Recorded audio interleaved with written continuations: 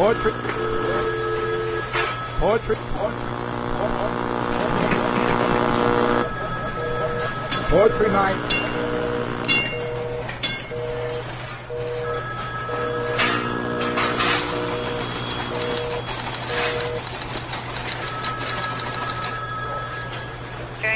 Poetry night rings through.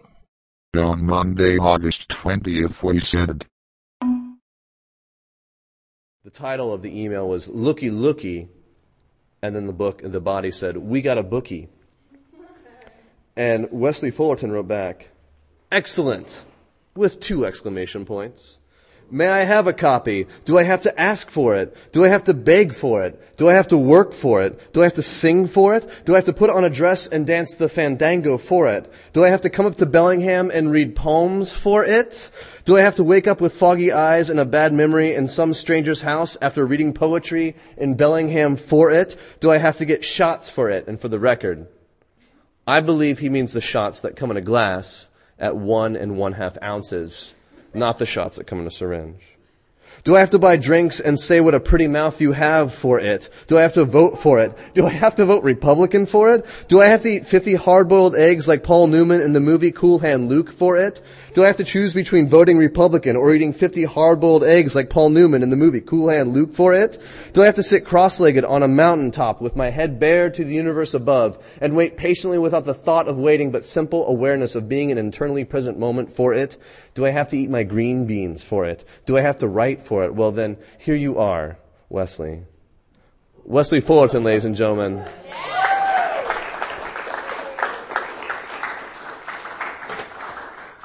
We have a little poetry reading for you tonight. Do you guys want to hear some poetry? Yeah! Ladies and gentlemen, would you please welcome Anna Wolf to our stage?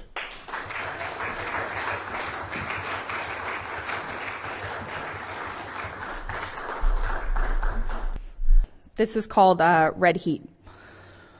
Long before I was born, they called me baby.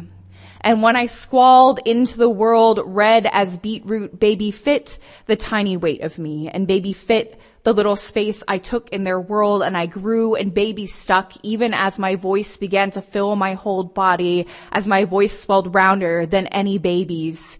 Even after my sister arrived, began growing, the name was still mine, my tongue red with withholding in my mouth. Perhaps my little sister spent the rest of her life waiting for her missing 1.5 years of baby, waiting for her older sister to forfeit first voice. I, older sister, now know myself to be little. Maybe that's why men still like to call me baby as they rake their fingers through my red hair, tug smooth the curls as they grow. At 18, my hair slowly grows long, and I am sure I am done waiting for love. He found me with his red hair, the same shade as my own, his voice laughing, the first man boy to call me baby, sweetheart, darling, honey, tiger, little lover. In his bedroom, it seemed a little thing, just to listen to love words grow loud in my ears. We were just babies. Really, a red disaster just waiting to happen, young tongues crying for voice. How were we to know, despite all we'd read, that even we would end in loss and red heat, that in the spring something little would grow inside me? How can I voice the sorrow we never felt? We never wanted to grow old before 20, never wanted to wait through 9 months of foreboding baby. I only wish I could wield my voice full of red magic. I would give baby back to my little sister as she grew, rid myself of its weight. Thank you.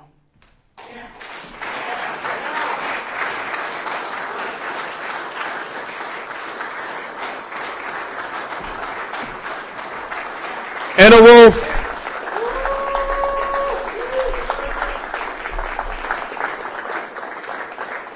Ladies and gentlemen, would you please welcome Malcolm Kenyon to the stage?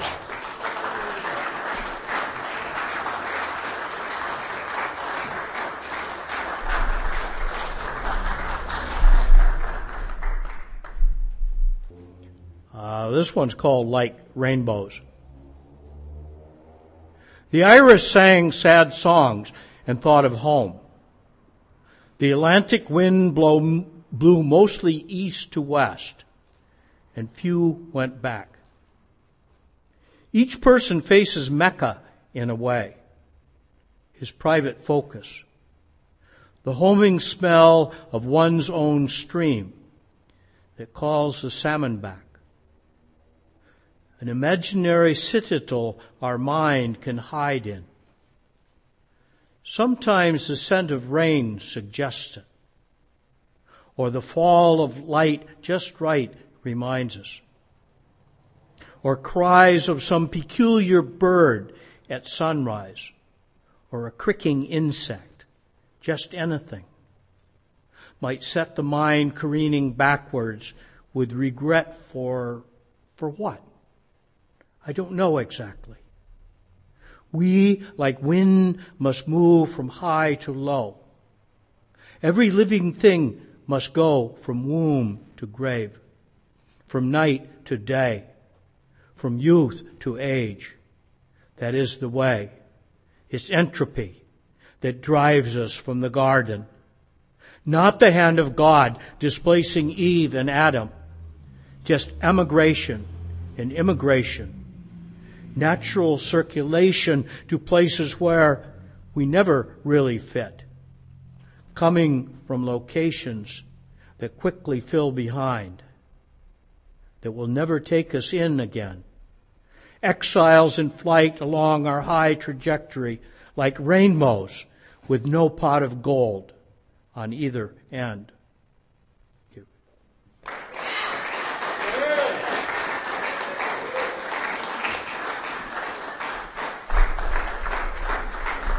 That is Malcolm Kenyon, ladies and gentlemen. Give him a hand. Please welcome Solly to the stage.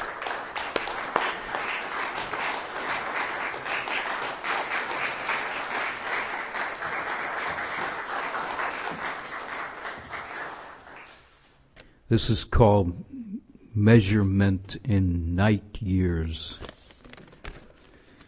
Doors opening on the right, doors opening on the left. Oh, that's wrong. Sorry. Doors opening on the right, doors closing on the left. A house divided does not stand, it falls and spreads apart.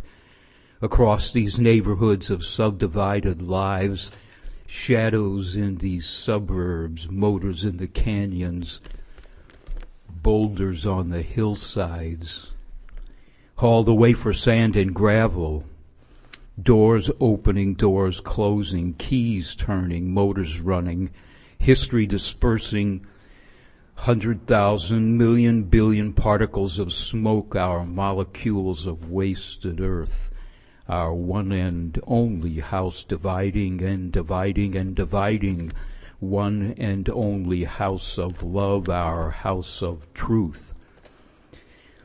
I ran across the fast lanes, learned to crawl away from slow lanes. 50 years of fast and slow lanes crawled and ran until the spinning surfaces of spreading gridland cities knocked me down under their smoke and noise, where I hardly ever heard the wind or saw the stars. No you and no me, no us and no them, no slave and no free, no 9 and no 10, no here and no now, no there and no then, no how and no why, no where and no when, just once and for all, just forever and again. Culture gone, nature gone, mind. Did we always sit in circles? Did we think a silent language? Did we light the fires, trace our shadows on stone, on cave walls? Did we sing the wind and drink the rain? Is there Indian left in country? Is there country left in Indian? In Indian, in country and Indian, in Indian, a country, Indian country, no Indian, no country. Know the future's threats and schemes, turn away from young man's dreams. I climbed the curbs of suburbs, heard the roar and scream of commerce, saw the mountains' edges disappear in smog. I climbed those curbs at least 100,000 times, run across the fast lanes, learn to crawl away from slow lanes. 50 years of fast and slow lanes. Crawl and run until you learn your mantra. In this reign of clock time come, with all our habit empires done.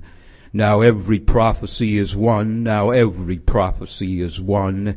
And won't it be fun, and won't it be fun, when finally your light does shine again, when finally our lights do shine again.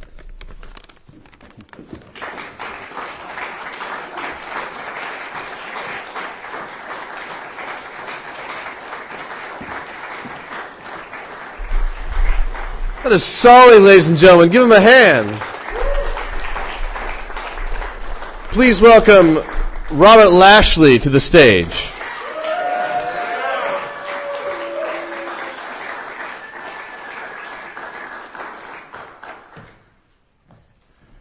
I'm going to read a wonderful poem from this wonderful book by this wonderful poet named Nathan Dodge. This poem is called Feng Shui. For simple Feng Shui, I will become a shrub. I will be 1/3 my height and reside in a terracotta pot, round and sitting on a plate to protect the deck. For on the deck I will reside outside to receive the sun's glowing, warming, nourishment. The rain to moisten my roots and keep me alive. The wind to buffet me and blow my leaves to the four corners of the earth. I will reside on the deck, small, green, and bushy, for shrubs are bushy, and I am now a shrub. I will sit on the deck next to you as you sunbathe, protecting you from the wonder stares of the perfect next-door neighbor who should know better. I will exchange your CO2 for oxygen, and your breath will be that much sweeter, for I will also give off an earthy scent, and I sigh as you pour the excess of your drink over my head, proving waste not, want not. I will be the stoic through the fall. As the cold starts to nip, though I become more sleepy, as my sap slows, I will always be awake as you slip outside to smoke with me, discovering that I also make a great ashtray. And winter comes. I am covered with snow, only broken by the steps you've taken to come and smoke with me and use me as an ashtray. Spring thaws. I'm excited for your renewal as you are. You find more time to smoke with me, waiting for the days to grow longer. So summer again, but I don't feel so well. And you come to worship the sun with me and notice I have become pale, listless. I fear it's all because of the cigarette butts. I cannot protect you anymore from that spying pervert next door who should still know better. I have gone on to the Eden in the sky, and you toss me out, saving the terracotta pot and the plate because you still don't want to mar the deck. Nathan Dodge, ladies and gentlemen.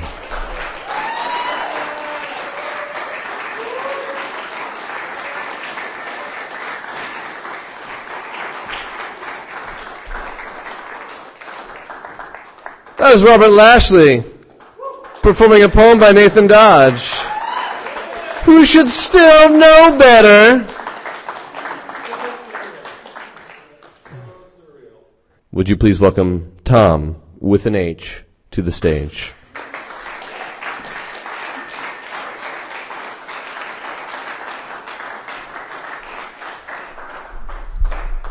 Thank you, everybody. 802,701 Anno Domini.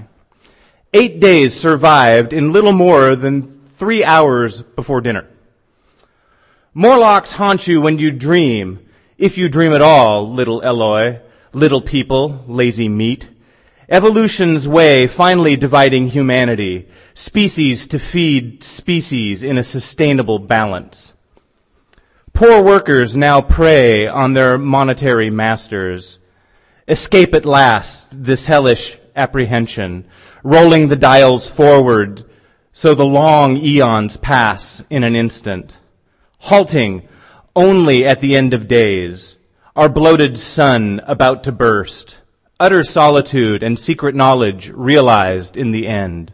Return along the fourth dimension just in time for dinner.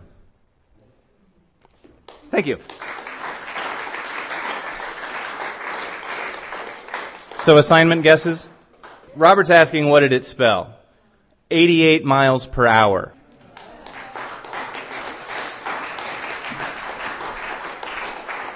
That was Tom with an H, ladies and gentlemen. Please welcome Ryler Dustin to the stage.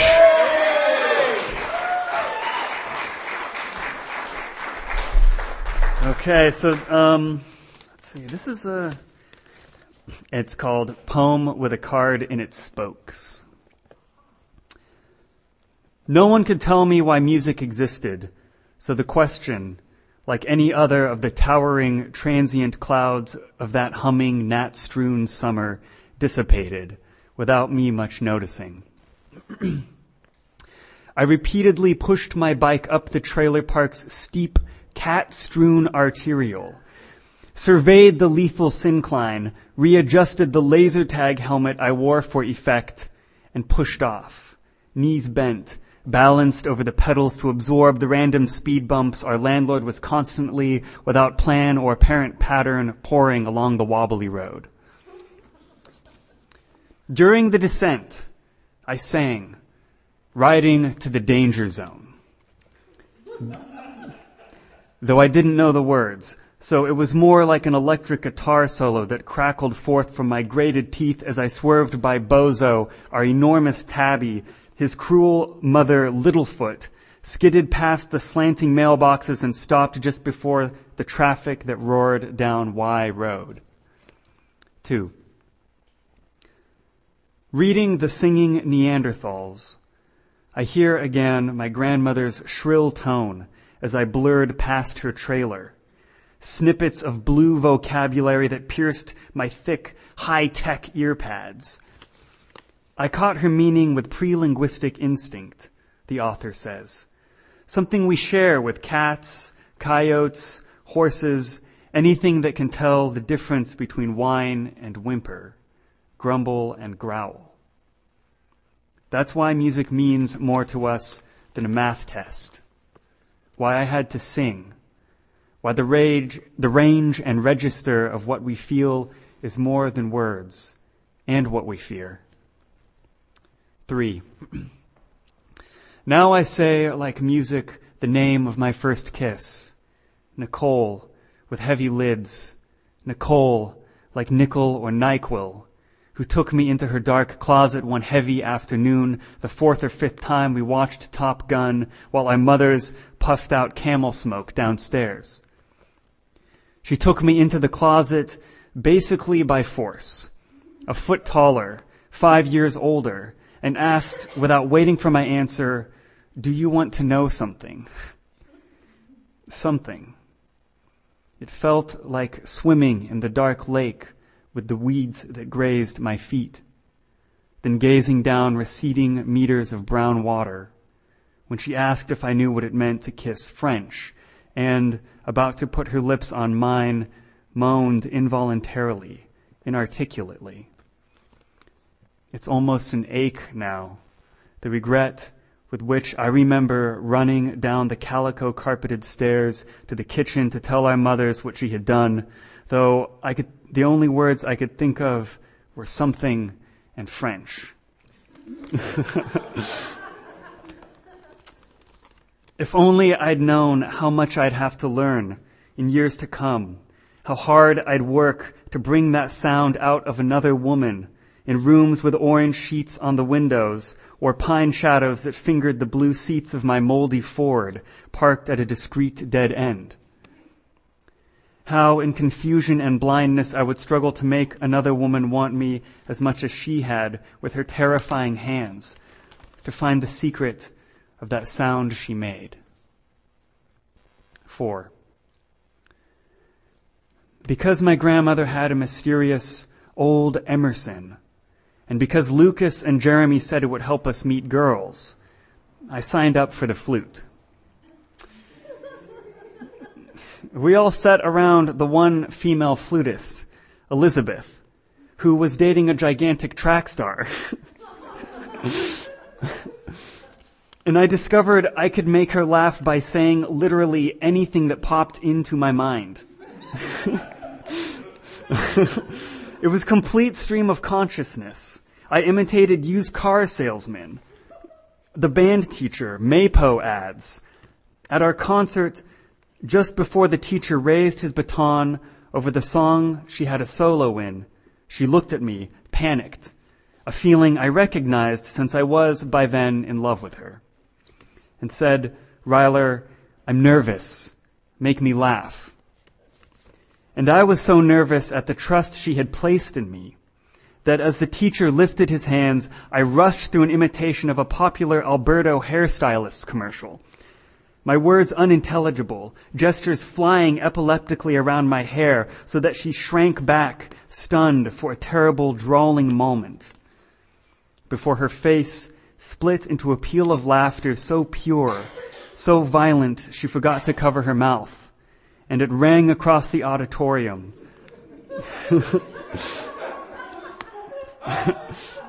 Accompanied by French horns and clarinets at the exact moment the baton fell.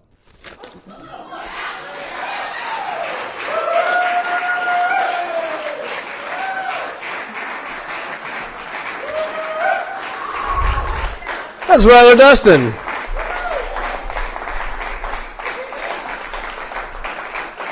I think in the history of Birmingham, there are very few people who can say that it's possible. No one left.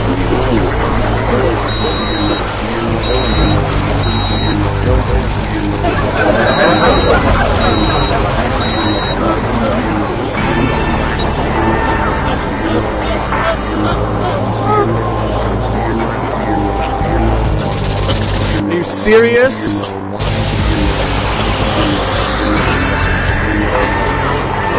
Everyone got that I was totally joking there, right?